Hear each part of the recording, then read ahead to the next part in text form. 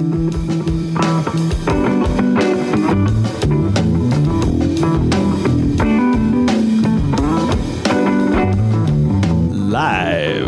from Miami-Dade County, Captain Brunch and Chimp.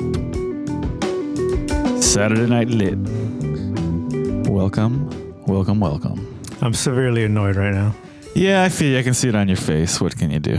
You know, suck it up, Buttercup. Let's have a good night. What is going on? That's what I'm hoping for. I'm hoping for a good night. Man, so many things are going on. But, I just wanted to remind anyone who might be with us tonight that, first of all, thank you for being with us. Glad to have you. But if you're not listening to us on a Podcasting 2.0 live item tag compatible app, what are you doing? If you don't have Podverse or CurioCaster, two apps which you could be listening to us on right now, well, you got homework for next week. And I think one of them even has a web app, right? Like, is it CurioCaster? Is it only a web app, or it's also a web app? It's only a web app. I just popped up CurioCaster, and it says live Saturday Night Lit. And it's got an image and everything. It's beautiful. There you go. So, get on it, people. This is the future. The future is now. There's a little interesting thing going on at one of our favorite podcasts, the No Agenda Show, and you kind of hit me up today, and you were like, so they've been going on for 15 years, and on Thursday they're going to have their 1500th episode, and they got a special promotion right now, so they're giving people double credits. So the way that show works is that if you give them, is it $150 to become an associate executive producer? It's $330 regular, so it's $165 now. Yeah, but I'm saying, so there's two levels. There's executive producer and there's associate executive producer. So anyway, so if you donate a certain amount of money to them, they'll read your name on the show, and they're giving you double credit. So they'll give you, count it for $2 for every $1 you give them. So you suckered me into giving them $165 so I could get that $330 executive producer credit, get my name read. Oh, they're probably going to read it as Primitive One. And then he's not even going to say it properly. They never do. A primitive one? Primitive. Anyway, so we'll see. Hopefully that goes well. You should have put from Loxahatchee, Florida. Let's see how he pronounces that. Yeah, but I've listened to that show for years. I've listened to hundreds of episodes at this point. So it just seemed appropriate if I was going to get 2-for-1 credit, I'd just suck it up and give them my credit card. I didn't even have to pay in cash. That's great. I didn't even have to say much. You did it. Yeah. I didn't do it myself, but at least you did it. Yeah, I should have called you out as a douchebag. I made an effort. But it would be inappropriate for me to call you out as a douchebag because we've had two of our songs featured on their show. Yeah, and we could actually play one today. We played one the last time, but we could play the other one. Why is there a nude woman on your screen? Or partially nude? That's just Twitter. What are you going to do? Okay. Well, now that Elon's here, he'll clean all of that up. Oh, man. Twitter has just been going nuts. People have just been posting things for the sake of posting it. Just repeating this in public. One of the ones I saw today that I was like, oh, come on, people. Joe Biden is a pedophile. And it's just someone retweeting someone else having said that. I'm like, yeah, okay. I guess this is the new Twitter. This is the new standard of of entertainment and information and news and the new world. So I guess it's going to get really crazy for a little bit, but it's got to level out at some point. Some people are just not going to care because the whole thing is that oh yeah, you can't say it on Twitter, but you could say it elsewhere. But now that you could say it on Twitter, then where's the thrill? Yeah, I think it's a part of it too. It desensitizes things. It's are you saying that because you actually believe it, or you're saying it just because you wanted to say something sensational to get attention? Right. And then it's going to make a lot of things. It's going to make it. I feel like things are just going to get messier. They're just going to get messier. Oh man, I have to cough so bad. I got to do it. Let me move my channel real quick. 1, 2, 3. Oh man, the echo. Jesus Christ. I hope the gate kicked in there. Probably not, but I had to get that out of my system. It was just scratching my throat, and I'm like, oh God, can I drank a little bit of water. I'm like, can I get through it? No, I couldn't get through it. So, I don't know if I mentioned it on the show, but I once did this thing called the Bitcoin Lightning Market at Bitcoin Brunch, where we had a bunch of local vendors come and they set up their booths and they were all accepting Bitcoin as, Lightning for payments. And it was just like a proof of work, proof of concept that, that I could do it, that I could successfully pull that off. And I really appreciated all the people who came through. But the reason I bring it up is because I was recently thinking about the idea of Bitcoin circular economies, something that comes up a lot at Bitcoin Brunch. That communities, for Bitcoin to be successful, we need communities or places where someone could go and essentially live on Bitcoin. If you, for some reason, had a bunch of Bitcoin, there should be a way for you to use them for goods and services. And I think there's a lot of potential for Lightning to serve to build those kinds of communities, to build those kinds of circular economies.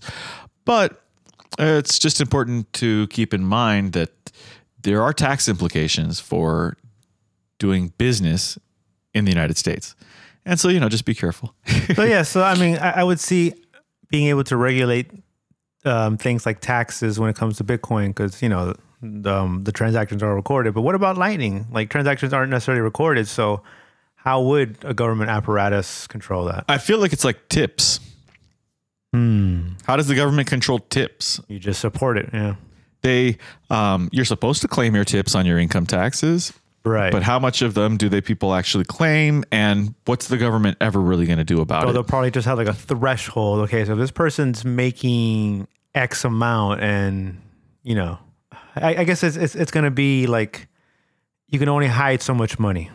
Yeah, I don't think anything really changes from today. Right. Everything's the same. It's like if they see you're spending money and you're not explaining where it's coming from, they might ask questions. Or they might not. It just depends. Right. So let's say theoretically I had a bunch of Bitcoin and I wanted to sell it all now and then buy a house. They'd probably say, hey, so where'd you get that money for that house? Yeah. I mean, I don't know how that works exactly, but I'm sure the bank has to report. There's going to be people who have to report things like the money moving around.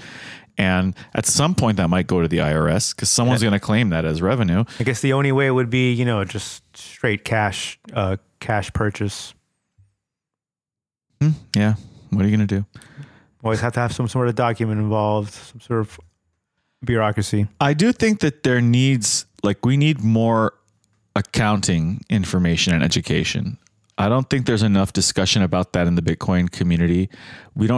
So there's a lot of discussion about financial literacy and understanding dollars and how the economy works and how money works, but there's not enough emphasis on how this economy works and how our government works. That's really important because I think in the future, many people are going to face the consequences of not having prepared for the way our country works, not getting their paperwork in order.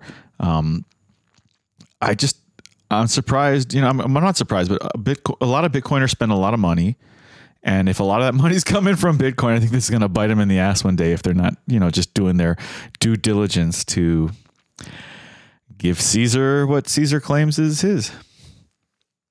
So we got Halloween coming up on Monday, whatever that means to people. And in the spirit... It means I'll be working. I mean, I'm pretty sure I'm going to be working too, but in the spirit of the Halloween-ness, I had gotten this shirt printed up. The shirt was designed by Columbus Bitcoin out of Columbus, Ohio. And of course, why don't I have it with me, right? It's in my hamper because I wore it yesterday. It says Night of the Living BTC. You saw it already. It's got a zombie hand coming out of the floor. Above the hand, you got the moon, except the moon's got the Bitcoin symbol in it. And above it says in big letters, Night of the Living BTC.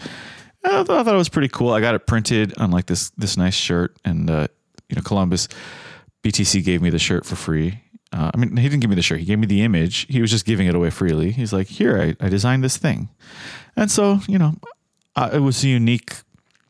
Does it mean anything to you? Like, is there some symbolism there that Bitcoin is bringing zombies out of the dead? Out of the ground? So it didn't actually mean anything to me until I had to start thinking about it, I suppose. And then what I concluded was that it's got to do with all the times people have said Bitcoin is dead. Ah, okay. I like that. Right? So it's Night of Living BTC because like Bitcoin is back from the dead again. And they got a few websites that track all of the headline, like news articles that have been printed claiming that Bitcoin's over. Yeah, it's done. It's declining now. Everyone's leaving. All the hype is done. And it keeps coming back. So to me, I think that's what it is. It's obviously it's in the spirit of Halloween, but if it had to mean something other than just a clever, take on the phrase Night of the Living Dead, it has to do with that, I think. I also got another picture printed. Another shirt printed from a picture that I had designed by an artist on Fiverr. And I gave it to my friend for his birthday. I gave him a shirt that I had printed. I told him it was a 1 of 1 because he's into crypto. So I'm like, well, let me give an NFT reference. So it's a 1 of 1 original. And he could tell immediately that it was based on 2001: A Space Odyssey. I'll try to include the picture in the chapter art. Yeah, that was art that was supposed to be for crypto bits. Crypto bits. Which, it's an idea that it was my original idea for a Bitcoin and crypto related podcast. But then like over the last year, I've like really come to accept how horrible crypto is. So I don't really necessarily want to do a podcast about crypto anymore, but I really like the name. I think it's a really good name. I'm surprised still that no one has like really used it for something. Well, you could put the domain up for sale. Yeah, because didn't I mention that last week how I almost got rid of the domain, but then I didn't? Yeah, I'm terrible. I'm terrible. So we just finished recording. This is our second podcast today, actually, right? Yep, it is. We're just busy with bunnies with our buddy John and recording another podcast. Smooth Thoughts. If you want to check that out, put a link in the show notes. I think it went very smoothly. It was very, very smooth. Apparently a reference to the meme of Smooth Brain. I don't know that name. Didn't know that one. Is it an image meme? Yeah. You got to put it in the chapter. Because you know how brains have wrinkles, and that's like the folds are basically just more and more neurons packed together. So the idea is someone smarter has a bunch of, wrinkles. Well, it's funny. So I looked up Smooth Brain and it looks like a piece of salmon. And it just says Smooth Brain because it's all smooth. Yeah, it's like, oh, why think so much? Just live life, No, smooth, no winkles, cute. Can't think equals no sad. Think equals sad. Okay. All right, that's cute. Anyway, but I'll definitely put a link in the show notes. That's a podcast I do with John. It's pretty fun. And we had we had Captain Brunch on today. Yeah, it really doesn't bother me to be called Prem, but it is the Captain Brunch is like the character, the caricature, I suppose, for the avatar for the show. And John wanted to ask many questions of the captain about Bitcoin and how can you take Bitcoin down, the tax vectors. But you see, he did some research beforehand, so he realized there really wasn't much to talk about. Yeah. But we still had lots to talk about. I thought the conversation went really well. It was a good show. We covered a lot of different things. And I enjoy that. I do like talking kind of generally and theoretically about Bitcoin. And John is he's into altcoins, and that's cool. Like, I don't discriminate against people, but I'm always very upfront about my own biases. He keeps saying he's into altcoins, but he doesn't really talk about them much. Well, he was into the metaverse, and then usually these metaverses are attached to blockchain. Yeah, that's why he kept talking about blockchain, because it's like that's what it is that you're into some project that's stuck to a blockchain. And that's always the downfall, is that like if the project's good, why did it have to be on a blockchain? Whatever. Those, you can read about those kinds of conversations and more in an upcoming book that I will be publishing on an unknown date. It will be the Bitcoin Brunch book, a collection of the essays and columns that I have recited at Bitcoin Brunch over the last 70 plus. No, well, I've only recited 40 something essays. So the idea is that once I get around like 52, it's like almost like a year, like a year of essays. turn it into like a little, The first season, a limited edition print or something, one of one. No, it wouldn't be one of one. I would try to like do a little fundraising, try to get some money from people who I think like want to be supportive of Bitcoin Brunch and what I'm trying to do, and then see how many I can get printed, and then. So you would want to go for a physical release? Oh yeah. And I can do like a digital release and ask for Lightning. I could do both. Like there could be a digital version, but I want there to be like a physical version that, for historical purposes, for people to be able to show their support through like a trophy, right? Like it's a trophy that will have my essays in it. Breaking news. At least 149 killed in Seoul Halloween crowd surge. Oh gosh, these stampedes, man. Yeah, Panda just posted to the chat. People are so anxious to get out of the house after the pandemic that they're like trampling people. But that of course reminds me of a topic that you brought up several weeks ago. One day maybe you'll address it. Crowd dynamics. I mean, well, okay, right away, it's they mentioned it was a narrow passage, and that's one of the. It was a narrow street where 149 people seemed to be killed. And crouch. I mean, that's one of the things. It's obviously a lot of people, but also being squeezed into a certain space, and then either they're trying to get away from something or they're going towards something of value. Yeah, I'm not mentally prepared for that right now, so I'm not going to get into it. But yeah. This is interesting, though. So we can talk about this next week. For sure. I hope so. Something that came up on my Twitter feed that I thought was interesting. A guy named Saifullah Paracha, a Pakistani citizen, or I'm not sure. He was kidnapped 20 years ago by the United States federal government and held in Guantanamo Bay. He was released. And when he was kidnapped, he was there for 20 years. He's 75 now. So if he was there for 20 years, he must have been 55 when he got out. And I don't remember why I had this weird feeling when I read the headline. I'm going to include the picture in the show notes. I mean, and in the chapter art. So it was some Twitter account called Reprieve. And it says, breaking, oldest Guantanamo detainee released after almost 20 years detained without trial. This is a huge win for Saifullah Paracha, 75, returns to his family, a frail old man, after being taken in the prime of his life. That injustice can never be rectified. Now, I agree. I mean, kidnapping someone for 20 years can never be forgiven. But I just found it so strange that they said in the prime of his life. So I looked up the life expectancy in Pakistan. Are you being ageist? No, I'm not being ageist. I'm being something else. So I looked at the life expectancy in Pakistan. It's 67.6. So it's like 68 years old. The guy has been in prison for 20 years without charges. He's 75 now. So the question I raise, and it's kind of an insensitive question, but the question I raise because of what was said in that Twitter tweet, if he wasn't kidnapped by the United States and he had continued living in the prime of his life in Pakistan, he would have been dead 12 years later instead of alive now at 75, most likely. likely. You're suggesting that the United States government help extended this man's life. Yeah, by basically imprisoning him for 20 years, they kept him alive longer than he would have been if he would have been free. I'm not saying it excuses it. It's like Khal Drogo. Like, what is life if you're just a zombie? There you go. Is he? Yeah. I mean, I don't know about the quality of his life. I don't know. I don't know how horrible things were in Guantanamo for 20 years. Like maybe did they keep him in solitary for 20 years? That seems horrible. I mean, the whole thing seems horrible. I mean, I don't think it's okay. I just wonder. That's all.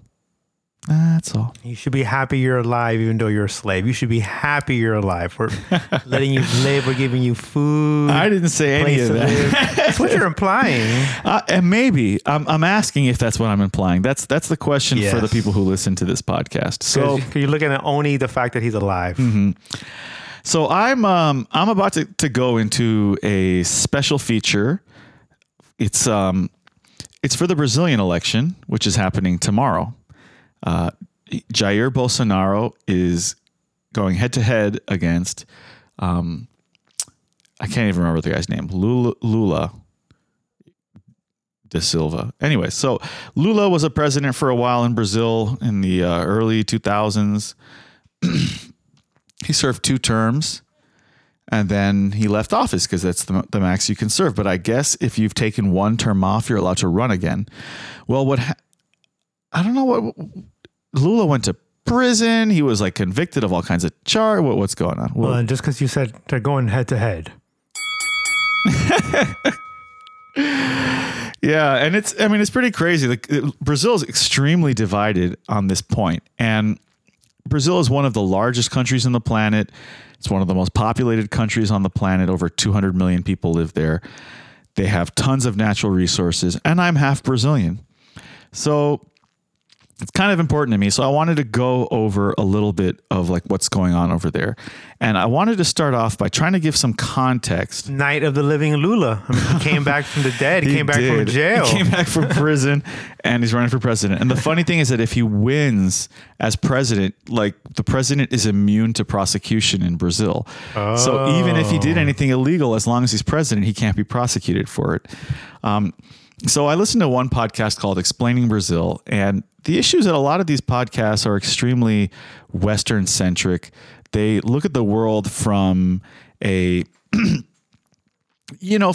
like a neoliberal mainstream globalist point of view. And it really bothers me because it removes the context of what it's like to actually be Brazilian, of what the actual experiences of Brazilians are. It's like an extremely elitist and it applies to such few people. So I'm going to start off with a quick little,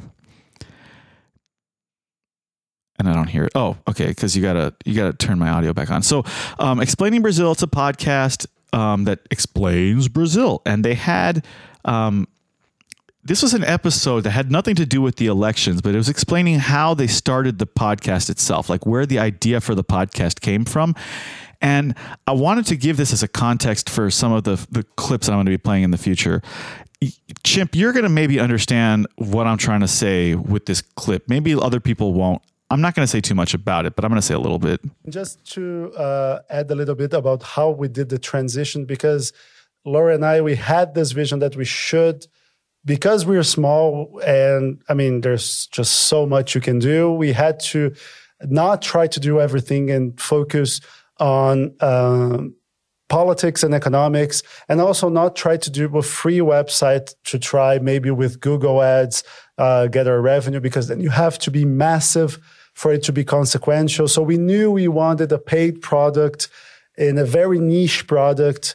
And also that idea, and this is quite interesting because a lot of the Brazilian report came by accident. Okay, so before I let him get too deep into this story,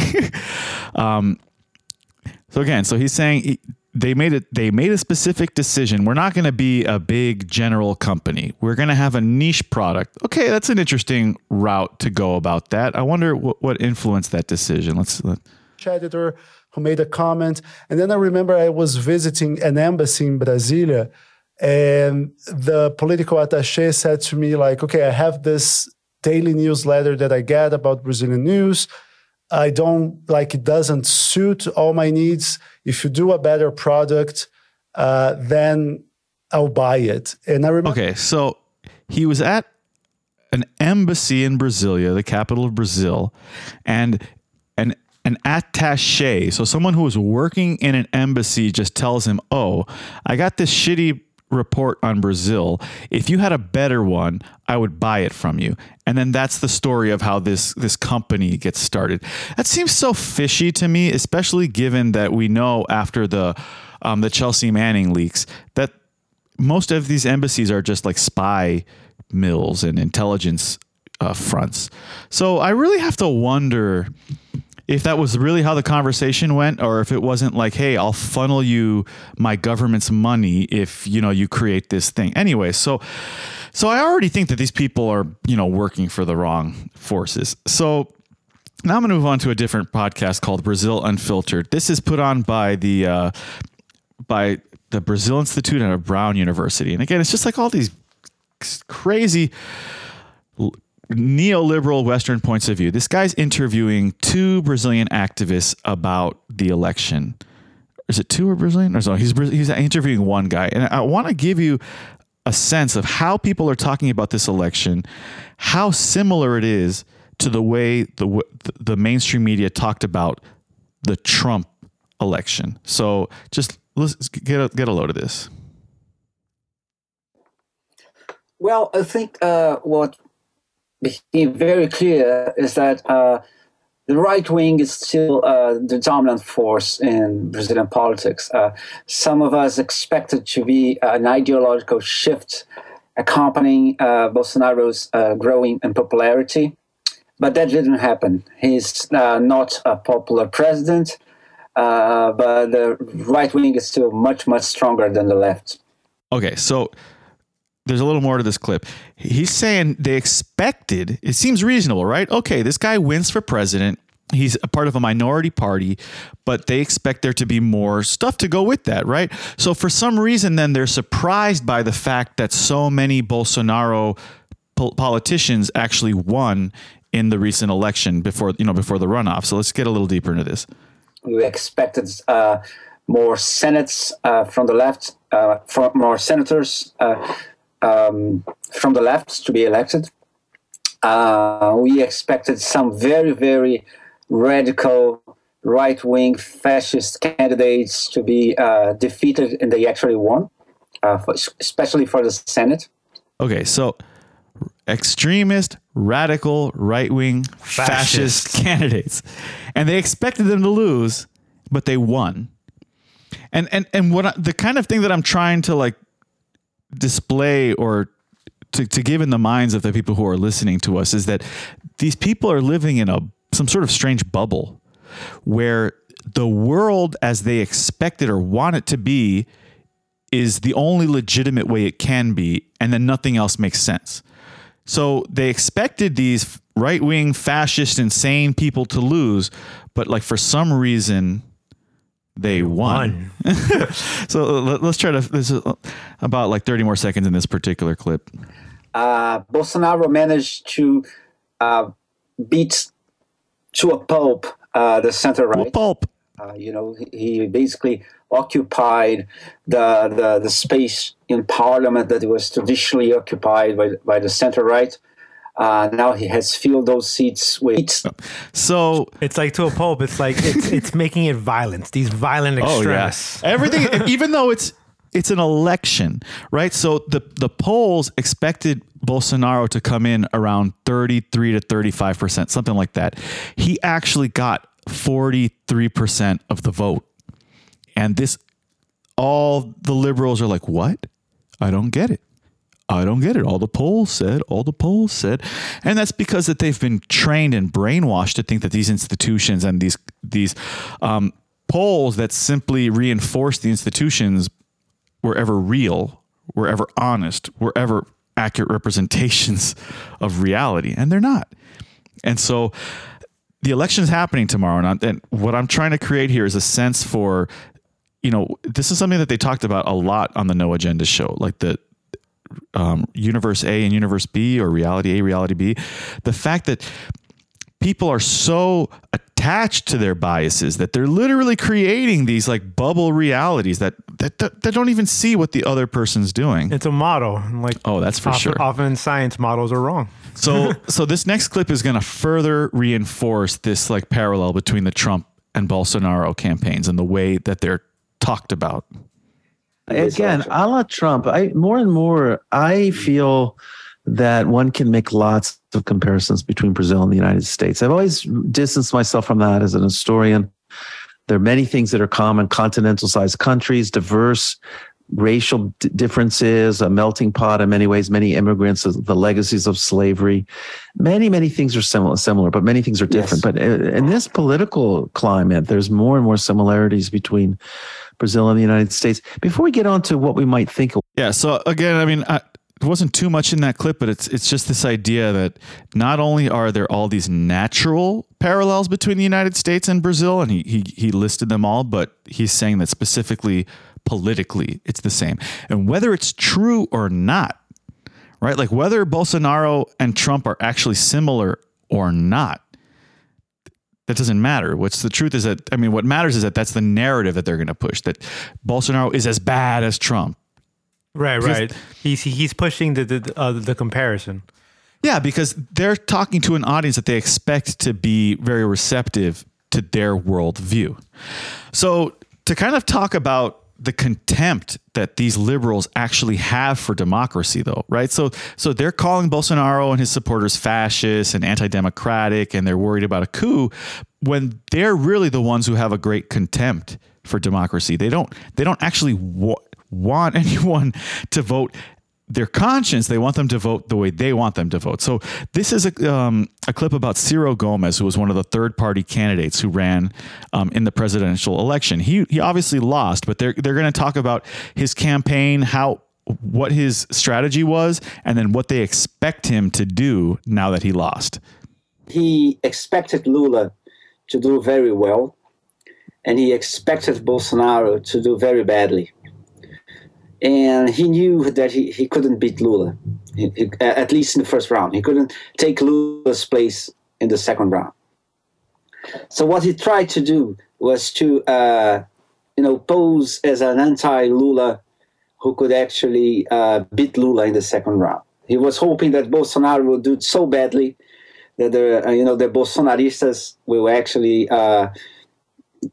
It does seem strange, but he expected them to vote for him instead of Bolsonaro, because at a certain point he expected Bolsonaro to be polling much worse, and then this share of the electorate who is very, very anti-Lula would have to find another candidate, and he would be there for them. It was a very bold strategy, right? But very soon it became clear that it had not worked, and that's a very, very big understatement, because it worked in this election. As you said, his fifth time running for president, and by far this is his worst result. I think it's his fourth time for president. Fourth time, let me see, 98, and it's fourth time, yes. But it's the fifth party that he's belonged to. Yes, he loves to. And he never had such a bad result, And I think it's a little funny that they're kind of making fun of him a little bit, and they're going to do it again a little further in the clip about this guy having run for office so many times. Yeah. But people might not know that Lula ran for office 4 times. He ran for president 4 times before he won. Lula in his people, like the Workers' Party. In his prime. Yeah, right. In his prime, because Lula's pretty friggin' old. So let's keep on going, because they're going to get to what they expect Ciro Gomez to do now that he lost. The strategy backfired very badly. Yeah, he went from 9 points to 3 points, and it's kind of out of the running. He's announced that he's not planning to run for president again, although we'll see how long that lasts. Yeah. And he had to think about what he's going to do next. So what do you expect to happen? Do you expect he's going to... What do you expect? I think he might. He said he wouldn't, because, as I said, he was trying to get the Bolsonaro vote for him. Once again, a very bold or a very insane strategy. Okay, so they're calling the guy insane. They said that he would not, he wouldn't support Lula or Bolsonaro, right? So this is the context. The guy's crazy. He's run for president a bunch of times. He hasn't. Okay, both. Yeah, of course.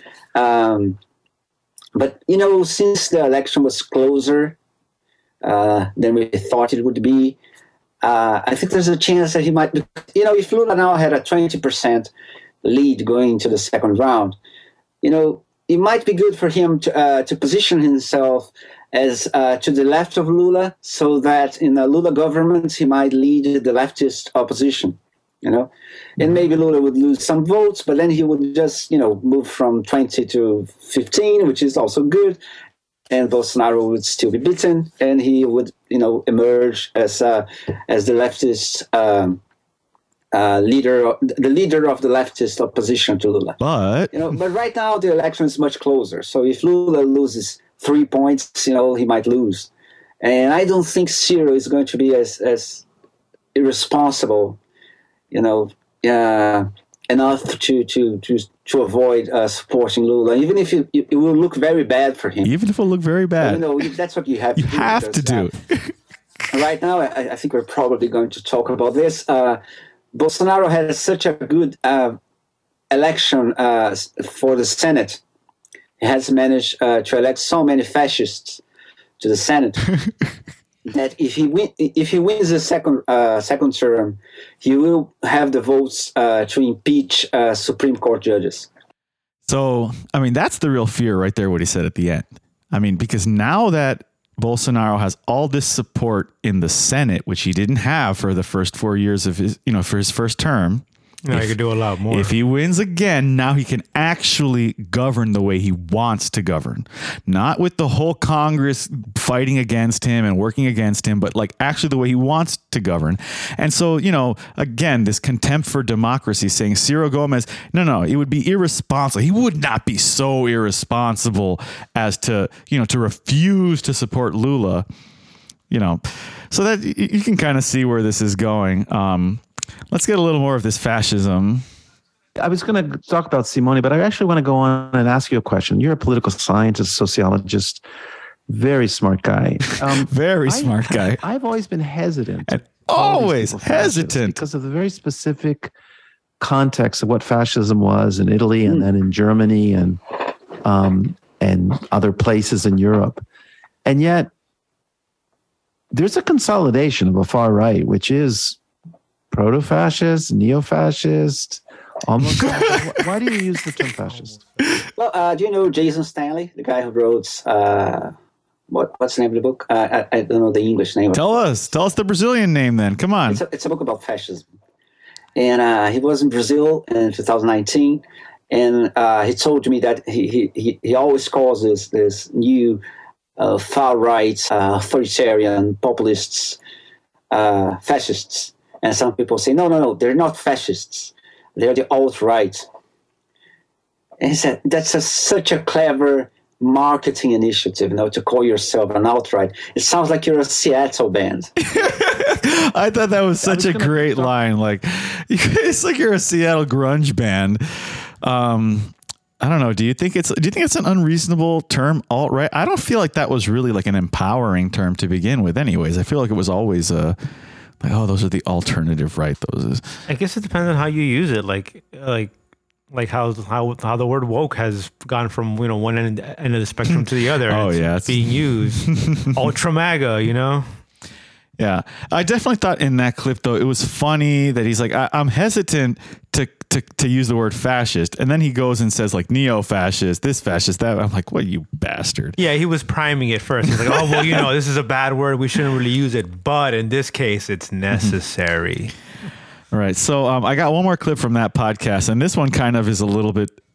It's a slightly different direction. They're talking about a gubernatorial race that's related, obviously, to the national politics. I just thought it was funny. Let's just listen to this, and then I'll make a couple comments. And for some of our listeners, the moderate PSDB candidate is Eduardo Leite, who declared his homosexuality as an openly gay man. He has a partner. Okay, so Eduardo Leite. Milk. And I don't know, for some reason, every time I hear this guy's name, I think of Harvey Milk. I'm like, so Harvey Milk was a gay politician from San Francisco, and and they made a movie that was starring Sean Penn. And so for some reason, I'm like, that's so funny that there's this Leite, Leite, and he's a politician, and he came out of the closet. And anyways, he was the former governor. Simulation. Yeah. In order to run for office. He did support Bolsonaro in 2018 in the elections, but he's now distanced himself, I think not for any ideological reasons, but just because I'm not sure why he distanced himself. He never made it really clear. And he's running against, and why don't you explain his opponent? So what kind of opponent you think this guy's going to have? So Leite doesn't support Bolsonaro anymore, even though he did. So, what do you think this other guy's going to be like? Going to be a black coffee kind of guy? Maybe a fascist. Let's see. Right now, he's running against Onyx Lorenzoni, who is a really terrible guy. He's one of the most outspoken Bolsonaro supporters in the, terrible strategy of fighting COVID. he's a very low quality, really terrible candidate. Would never have a shot at aiming for being governor in any other time in Brazilian democracy. So his main descriptors were he's a supporter of Bolsonaro and he has no chance. He said terrible twice. Oh, terrible. He did say terrible. Oh, So it's so weird how condescending and otherizing and prejudiced these people are. They look at Bolsonaro supporters like those basket of deplorables that Hillary Clinton had talked about. And this is really bad because you're talking about millions and millions of people in that country that you're completely ignoring their worldview. You're ignoring what they want or what they hope for in the world. And the problem is it wouldn't matter if they weren't winning elections, but they're winning elections. And one that they might win is the one that's happening tomorrow for president of the country. I think it's just a function of culture. It's just like you kind of have to spread information. You kind of have to simplify it, and by having a boogeyman, it's really easy to spread those values. In this case, I guess liberalism, neoliberalism, and just focus on a boogeyman. In this case, it's fascism. It's anti-immigration for the family. Like, I don't even know what Bolsonaro stands for, but I'm going to guess that's what it is. Yeah, a lot of, he's a politician, so right. He's mostly a hypocrite, but he I don't know. I have no bone in this game, so to speak. I don't care which one of them wins. It's going to be a shit show for the country no matter what. They're all hypocrites, but more people seem to like that hypocrite over that hypocrite. So who even knows, right? Because do we trust these elections? Brazil has an all electronic election system. Who knows? Wait, is it a smart contract? Is there a blockchain? No, nothing like that. So again, I want to just be very clear. To me, it makes no difference. Well, okay, it makes a material difference which one wins, but I don't care which one wins. There's definitely going to be a difference, especially like in the context that they've given already about how Bolsonaro has so much support in the Senate now. So I got another set of clips. Do you have any music, like any intermezzios that we could do? Because we could take a little, but I can go into this one. You do? Oh, great. So we'll be right back.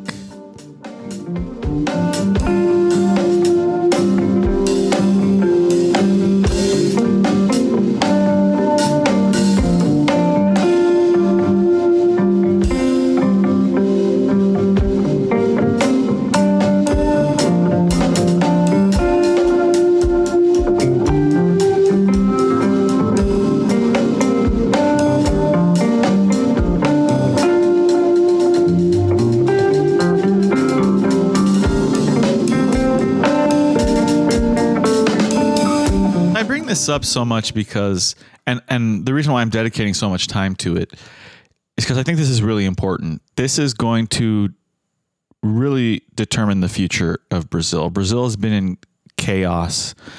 Not, it hasn't been anarchy and total, barbarity, but it's been in chaos, economic and social chaos for several years now.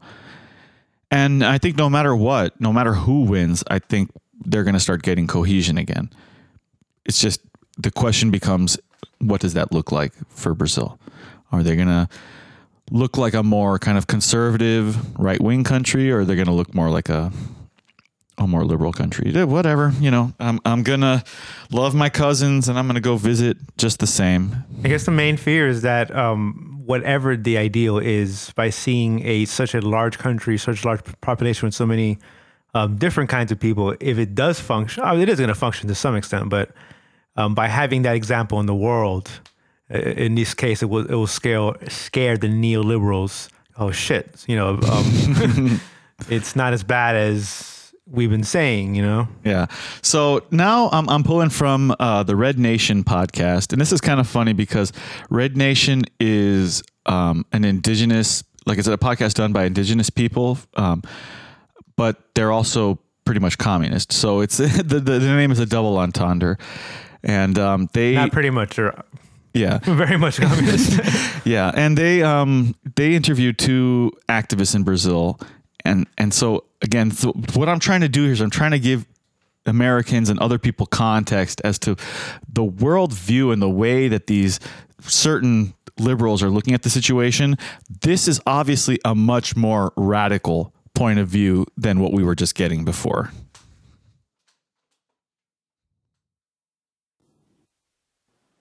Sure. Well, so first of all, like nobody expected this would be an easy election to win. We were all very confident. We believe we're going to win.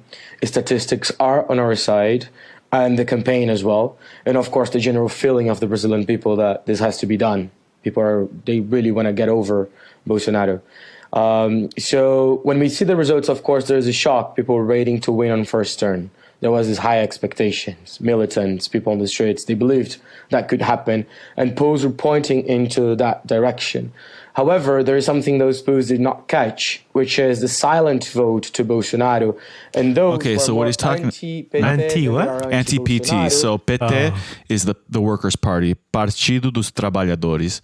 So that's the party that Lula's from. And I think what's kind of interesting here is one thing, he's talking about how they expected Lula to win the first round.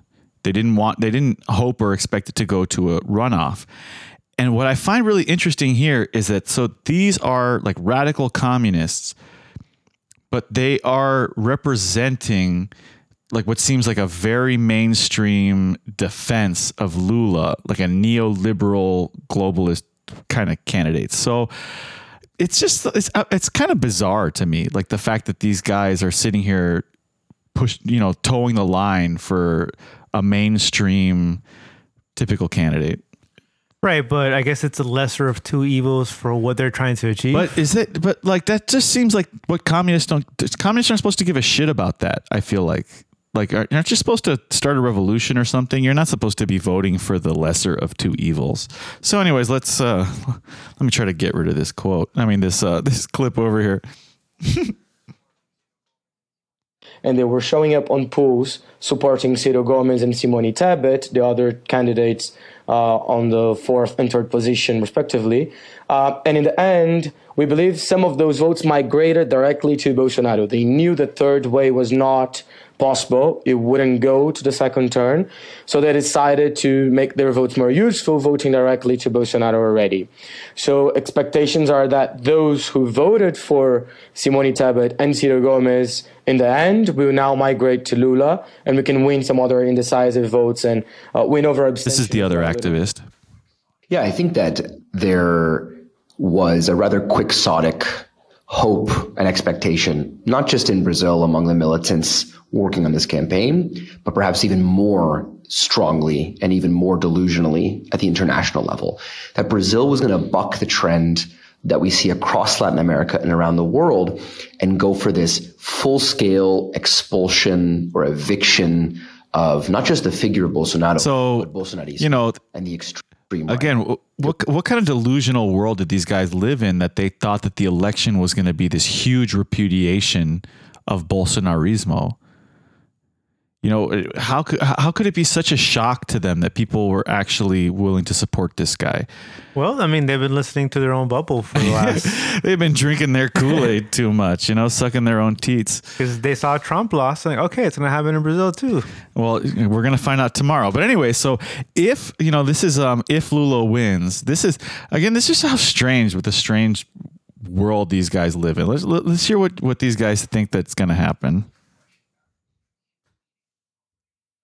It's not just a question about, humiliating them in public and dunking on their tweets, nor is it about calling in the gringos to say we're scared about the fate of democracy. It's going to have to be handled by the Lula government that we are confident will come to power in January, with a program that begins to really take care of people and build back their confidence in a social and democratic state. We are confident. That really right. Like we're confident that this mainstream candidate is going to actually respond to the needs of the people. I don't know where the hell these guys are coming from. I don't know where they're coming from. So this next clip, this goes to their contempt of democracy. And it's true that no matter how much they try to feel into the anti-PT sentiment, those people made more money in the Lula government than they're making with Bolsonaro.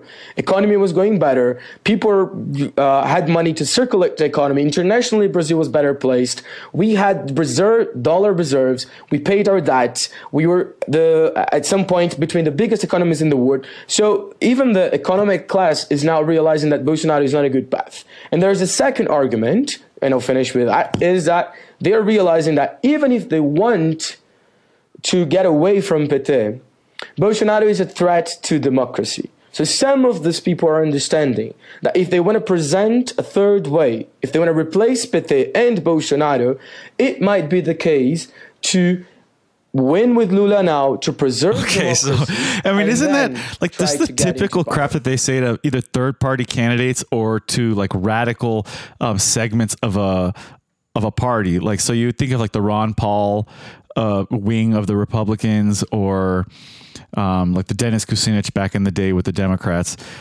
You know that it's no. You know what? Like we just got to focus on winning this election, and then we'll address it. You know, like what they say to the black community, what they say to all the minorities. Like, listen. I know you got issues, but we just got to get our guy in office, and then we'll take care of you. Yeah, that's the same comparison I was going to make. But we're also assuming that these activists are communists. Yeah, they are. So listen to this. This next clip is just a wild rant. I don't know what the hell he's saying. You know, I don't know if you've seen this as well, circulating, Pedro. You know, the Trump's endorsement actually had a significant shift in the vote here in Brazil towards Bolsonaro. That you know, obviously Trump took credit for it later on. I don't even know what social media channels he's using these days. They somehow screenshots always appear on my feed, but. He was like, yeah, you're welcome for basically helping you get through to the second round and prevent a first round victory for Lula. But I do think his job, you know, his project, so far as my job and my life's project is try to build these left international infrastructure to combat that new. He's a part of the left. It's really important. International infrastructure. And he's against the reactionary international. I'm like, what the fuck is he talking about? Counterfactual, where Trump is president and Bolsonaro is contesting the election. I think it looks completely different. And that's not to give Joe Biden lots of credit or try to bolster the credentials of the United States as some great defender of democracy, the Democratic Party as the principal promoters of, you know, the democratic ideal. It's to say that there is a kind of mimetic or isomorphism. You know, there is a way in which like mimesis does play a critical role in the advance of these right-wing groups, as well as that's a creative way of bringing it back to Trump. I gotta say, like what did he say right here? Voters of, you know, the democratic ideal. It's to say that there is a mimetic isomorphism. This is, I guess, what they're teaching in communist school. All right. And I also agree with your earlier analysis, Nick, that in the absence of a pandemic, we get a second Trump presidency. You know, I just think that there is this tendency to think that this is all just too crazy to be real, that our countries are veering into madness, that there isn't a clear project at work from the far right and a clear failure of vision from, you know, other parts. Yeah, it really is a dimension. It reminds me of a conversation I had with a friend, and it got to the point where it's like, he was like, you know, like, no, democracy doesn't work. It's all bullshit, you know. He said it as a joke, I should just be in power, but you know, he was basically saying like, you know, if these ideas don't work out, then it's all bullshit and we should just do something else. Well, then you're missing out the point of of democracy. Yeah, exactly. Let's get a little more of that. I tend to disagree a little bit about how the pandemic is such a good contrafact for the Brazilian context. It's absurd, but Bolsonaro's health minister I remember. was responsible for So he said, deaths because. I mean, obviously, like this has to do with the worldviews about the pandemic. He's holding this guy responsible for all the people who died of COVID in Brazil. did not buy vaccines, and he was openly promoting chloroquine as effective. Everybody knew. When Totally everybody proved. knew, and it was totally proved that it wouldn't be effective. This guy, as minister, was talking to people, and he was every day about elected. it. And he was elected with a very Again, so significant if amount this of guy was votes, such and a he's horrible health minister, and if he's responsible for hundreds of thousands of deaths, then I don't know, like the people must be insane if they overwhelmingly voted to make him like a senator or something. But these people, and then I just want to repeat this one part of the clip is. responsible for hundreds of thousands of. Did you hear what that guy's saying? Like what this? Like vaccines. I want to snap and just like go on a rant. You know, like how dare you say that if he would have bought vaccines, that would have saved anybody's fucking life? Like how dare you? You. Anyways, let's. Oh man, I got way too many clips. Let me just try to play a few more. You're starting to understand what I'm getting at with this stuff. And then there's a second parallel that we can make with Trump. What is it? Besides these connections that I mentioned, is that January January 6th. multiple capital events, such as the one you had in the U.S. Brazil's weak. The difference is our institutions are not as strong as the U.S. institutions to deal with this lunatic coup attempt or defying the results of the election attempt. And in Brazil, the military polices are not under federal control. They're under the province's control. And some of these policies are already known to be very Bolsonaristic and with no control under their government. There are, as David said, absurd numbers of weapons circulating among civilians now. We have more weapons on the hands of civilians than we have. I kind of extended that a little bit longer than I originally wanted to, but I really wanted to get that clip in at the end about there now being more guns in the hands of civilians than there is in the state. I don't know if I believe that, but even if it's true, I don't know if it's a bad thing. Right, exactly. It's whatever. You know, like if it's militias and gangs and stuff, okay, I don't want them to have weapons, but obviously the Brazilian government hasn't been protecting the Brazilian people from the gangs and the militias for decades now. So I don't know, maybe the people of Brazil need to friggin', protect themselves. So let me close this off. Let me pick which of these are the most important. I want to do a quick.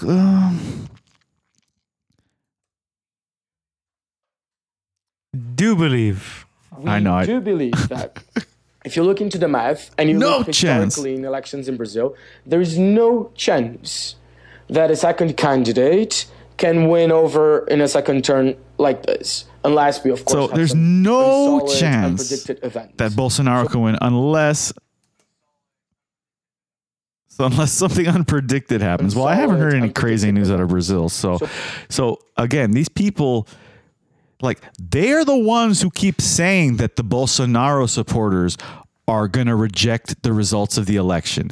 They keep saying that the Bolsonaro supporters are fascists. So are they going to be able to support the results of the election if Lula loses and Bolsonaro wins?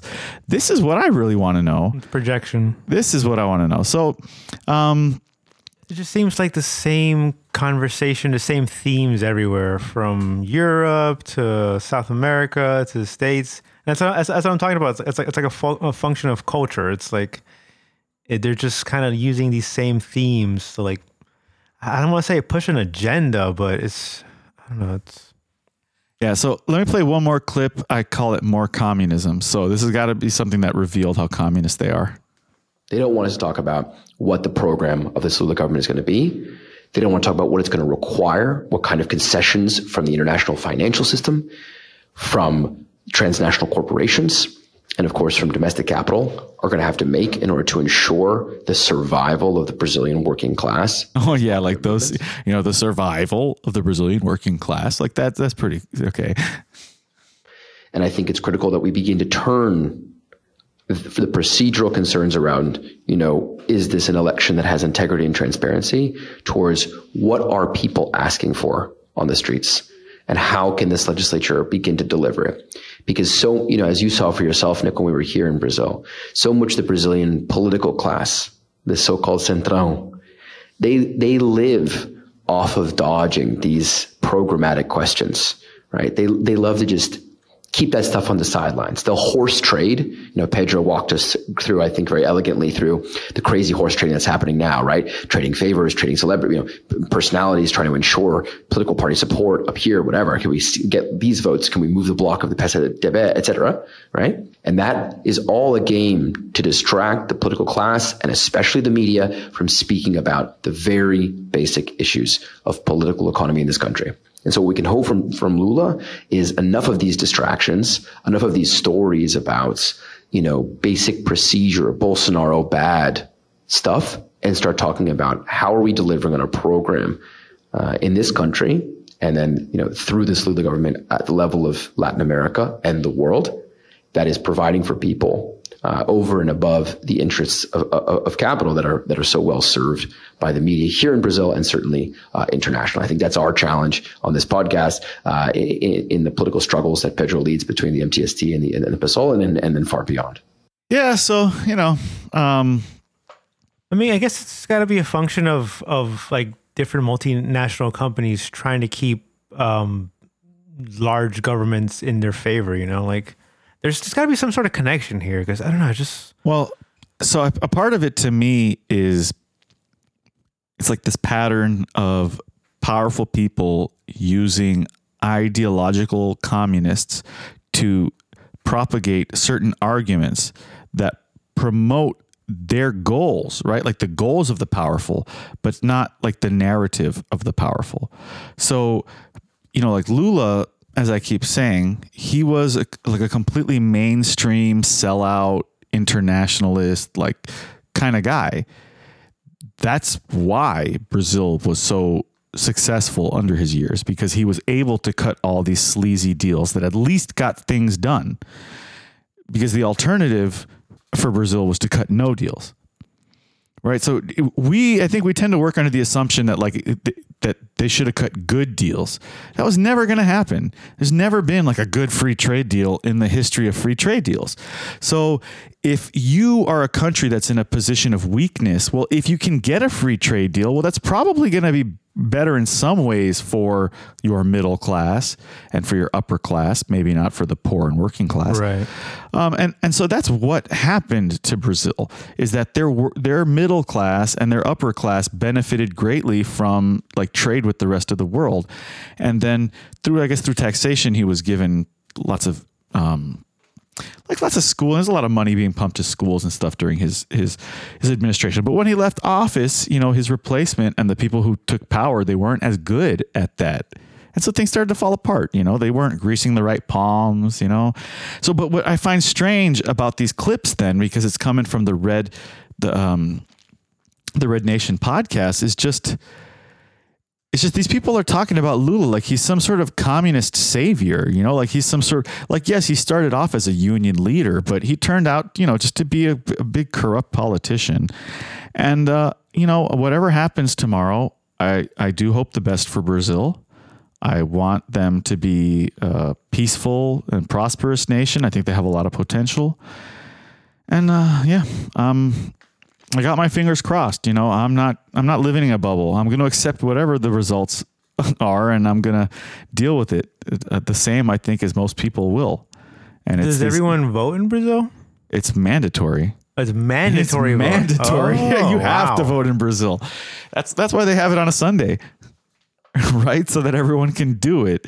That's crazy. Yeah. I mean, imagine, like, not everyone votes. Like, you pay like a fee or something. It's like $15 if you don't vote or something. But for some people, they would rather vote than pay $15. And it's quick. I went with my cousin. Like, when I was in Brazil a few years ago, they were having, elections for like local representatives. And it was quick. I was able to walk all the way up to the room that she voted in, and then she just went in. I think it took her like 2 minutes, and then she came out, and then we left. It was super, super quick and easy. It's all digital, like you said. Yeah, it's all digital. I don't know if that's good or bad. I don't assume it's bad. I assume if anything's bad, it's the elections themselves, and it's not like just this one aspect of it, which is what we tend to focus on when we talk about like elections and they're corrupt or they were stolen. I'm like, how are you going to steal an election? Like, it's like the thieves were putting on the election. You know, right. Who's stealing what exactly? So that's all I'm going to say about Brazil for today. And, I'm sure I absolutely will mention the results of the election next week. Thanks for being with us. It's Saturday Night Lit.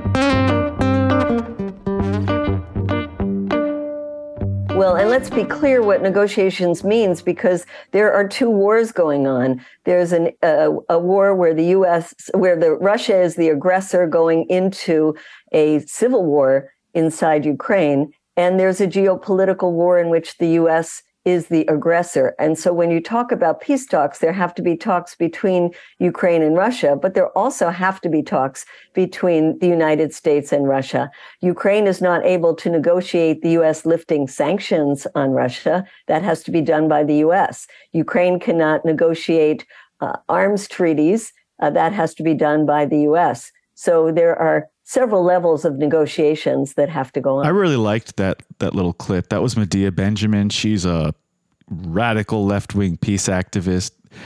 Big hero of mine, though, because she would, like interrupt Dick Cheney and Donald Rumsfeld and people like that when they would do press conferences or make public appearances. And she would like jump out of the audience and be like, arrest the war criminal, stop the war. And I'm like, yes, love that lady. And she really highlights one of the big problems that we have right now in the war in Ukraine. It's that Ukraine can't stop. Like right. They're not allowed to stop. We won't let them. They are our bitch and they're going to fight. We refuse.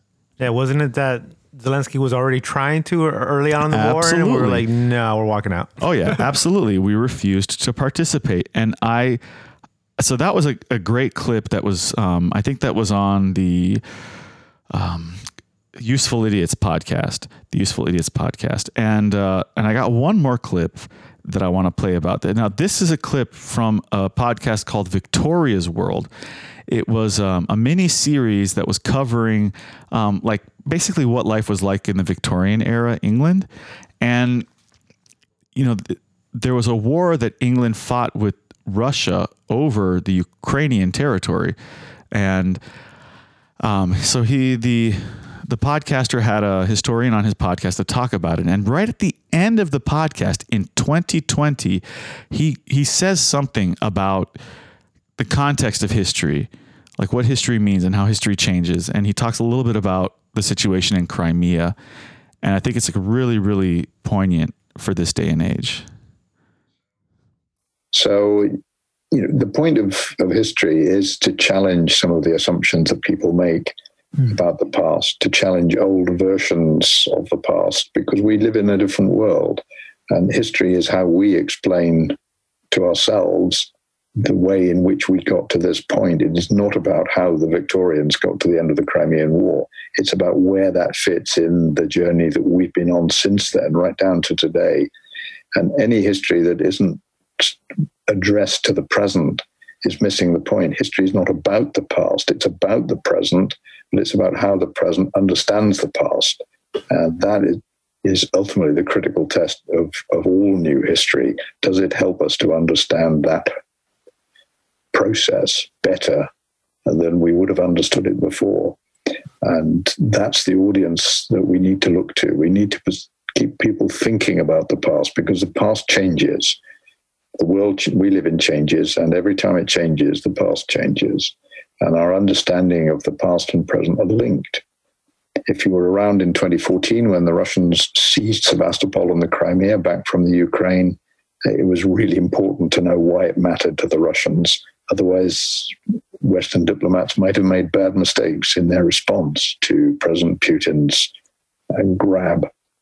1 million Russians died fighting for Sevastopol in 2 great wars. They were never going to give it up, and they would have gone to war over it. So it was best that we stood back on that one. Fascinating. Oh, well, so again, Professor that was, Lambert, I know. I should have tightened that clip up a little bit. How but the president understands the past. That's interesting. And so isn't that fascinating? He gives this context of, he said over 1 million Russians died to secure Sevastopol. So for the national identity of Russia, for what it means to be a Russian, the story that they're telling right now is that this is that story that they're telling. This is from 2020, right? So how prescient. The Russians took over Crimea because of those 1 million Russians that died to secure Sevastopol. When they saw the writing on the wall that the situation in Ukraine was going towards the West, that the coup was happening, that they were going to install a pro-US government, that was the decision that Russia made. They're like, either we secure Sevastopol and our access to the Black Sea, or we're going to lose it. Yeah, and then they were looking at history because it's not like it's a conspiracy theory. But that's what the U.S. does. The reason why these two clips are so good together, the one with Medea Benjamin and this one, is that so it gives you this really fundamental conflict we have now, is that on the one hand, we've got the Russians are not going to give up Crimea, because if they give up Crimea, they have no access to their naval base on Sevastopol. Now the Ukrainians are saying that they are only going to accept a peace that returns all of Ukrainian territory. Oh boy. Which goes back to before the 2014 coup and those independence fights and all that crazy stuff that was happening. So because the United States is the only one who can negotiate on behalf of Ukraine on so many different levels of the conflict that's going on, and because Ukraine now will not negotiate for peace except for return of all the land, and because Russia will not return all the land because of they need access to the Black Sea, to me, I feel like we've created a situation that is guaranteed to get worse, guaranteed to blow up, and to just get a lot worse before it gets better. What's going on? I see Chimp reaching for something. I don't know if it's a pistol or a knife. Like, do I gotta worry right now? It's not a smooth transition if you're like, what are you doing? Oh, there's no sound to this one. Oh, I was trying to get a nuclear blast sound. And so the point that I had written on my notes then is that's actually the one in Russia. Okay, sorry. Anyway. Yeah, so what is World War III?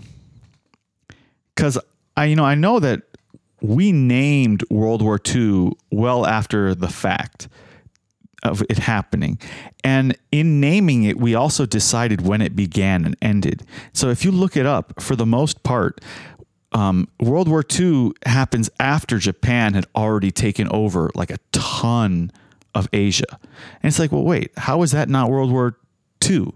Right? It's like, because, it was not connected to the other stuff that was going on. Right. And it's such a strange and bizarre way that we tell history, right? Like we tell it to give a certain kind of context or a certain kind of feeling, but it loses a lot of the meaning that it had. So I think if you included Japan, and its imperial expansion, for instance, as part of World War II, then it starts to beg the question of, when did Japan start doing that? Why did they do that?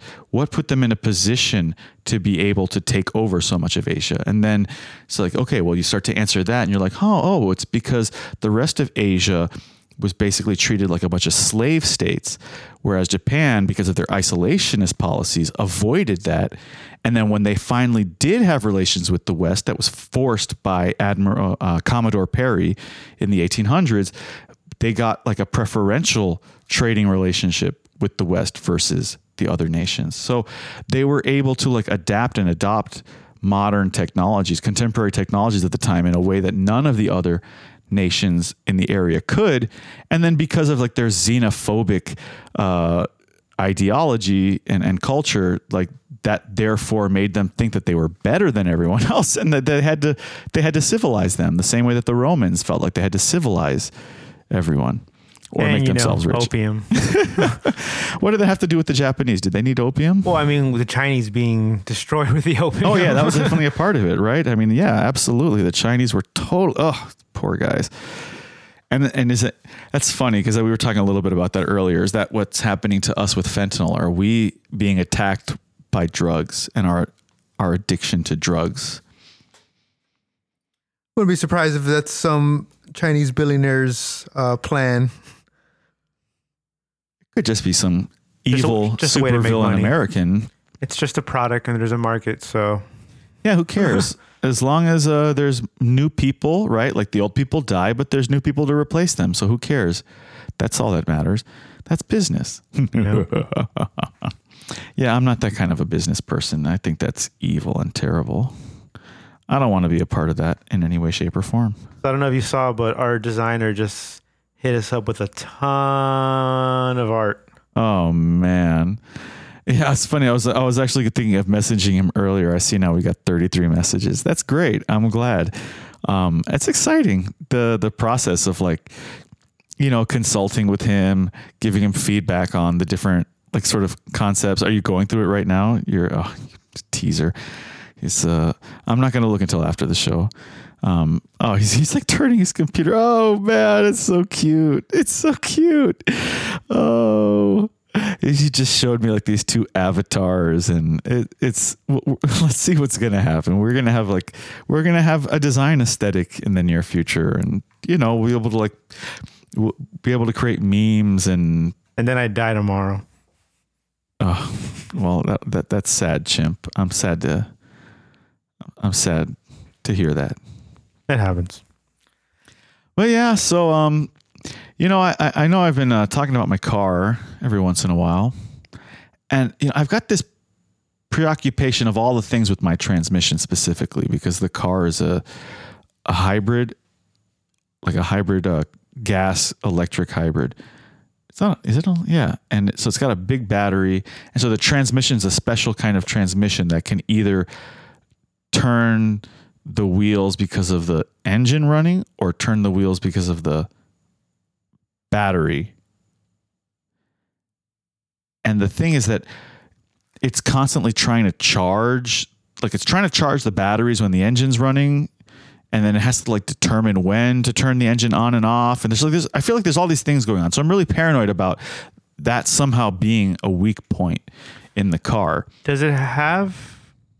Do those kind of hybrid cars have like two batteries? Like one that's for high output and one that's for like...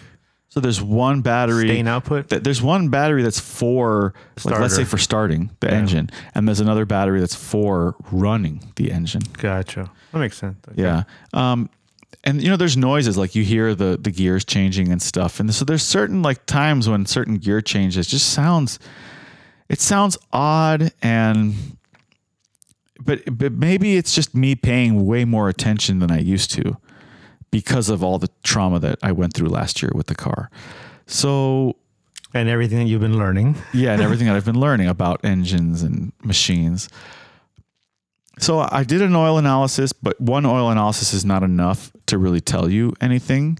Like there were high levels of certain metals, but it was the metals that they expect to see a high amount of when you have a new engine block. Oh. So, they'd have to get like 2 or 3, they had to get a history of samples to start saying, okay, so I did an oil change. So on the next oil sample, do I have like as much, is it still elevated levels or is it like lower now? So now like the levels of molybdenum have gone down. What are you going to do, like every 3 months? I'm going to do it every 3,000 miles. Oh, okay. So I'm waiting. I think it's like I'm waiting for 92,000 miles, and then I'll do it again at 95,000 miles. And then if at 95,000 miles it seems like things are okay, then I'll probably extend it to like 5,000. So I'll go at 100,000, then I'll stretch it out to like 7,000 miles instead of 5,000. If the numbers look okay. So what they say is that you can change your oil as many times as you want. Like changing it too much is not a problem. It's not changing it often enough. But if you don't leave it in long enough, you can't get a good reading from the oil sample. Makes sense. So that's really fascinating. I think it's a lot of fun. If you've never done an oil sample on your car and you have a vehicle that you want to keep for several years, like let's say you want to keep it for 5 or more years, I really recommend doing regular oil sampling. It's $30 every time you do it, and it can save you thousands and thousands and thousands of dollars because you could find out things. How do you send it out?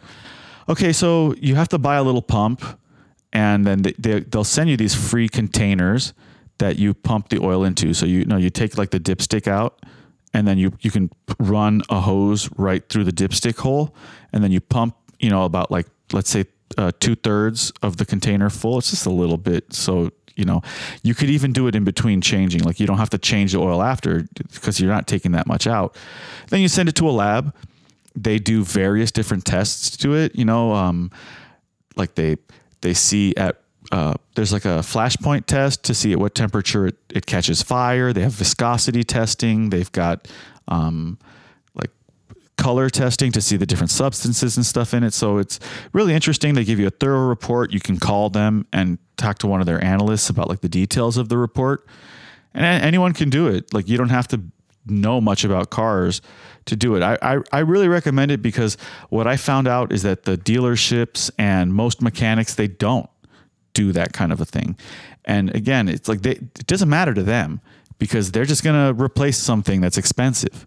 But the reason why you want to do it as an owner of a car is that it's going to warn you ahead of time. Okay, we're seeing a buildup of metals from, it could be, whatever part of the engine, because I think I've mentioned this a few weeks ago, all the different parts of the engine have different compositions of metal. It's really interesting. So you can really get a sense of what's going wrong. Oh, it's your, there must be vibration coming on the crankshaft because the kind of metal that's in it. Or, it must be the,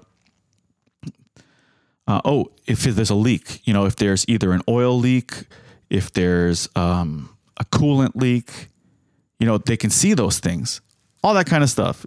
So there's a podcast called Slick Talk. If you're a nerd like me, they release an episode like twice a month or something. It's really nerdy. They're usually pretty short. So that's like my plug. If you care about your car, and they can do, any kind of motor, any kind of engine. Doesn't have to be a car. It could be a boat. It could be an airplane. It could be a generator. All these things have oil. Absolutely. So, you can also send in, they can do like an oil filter sample analysis as well. Okay, I'm done ranting about car oil analysis. So when you mentioned you were going to talk about the election, I assumed you meant the Florida election. Yeah, I know, but I knew I was really vague just to throw you off.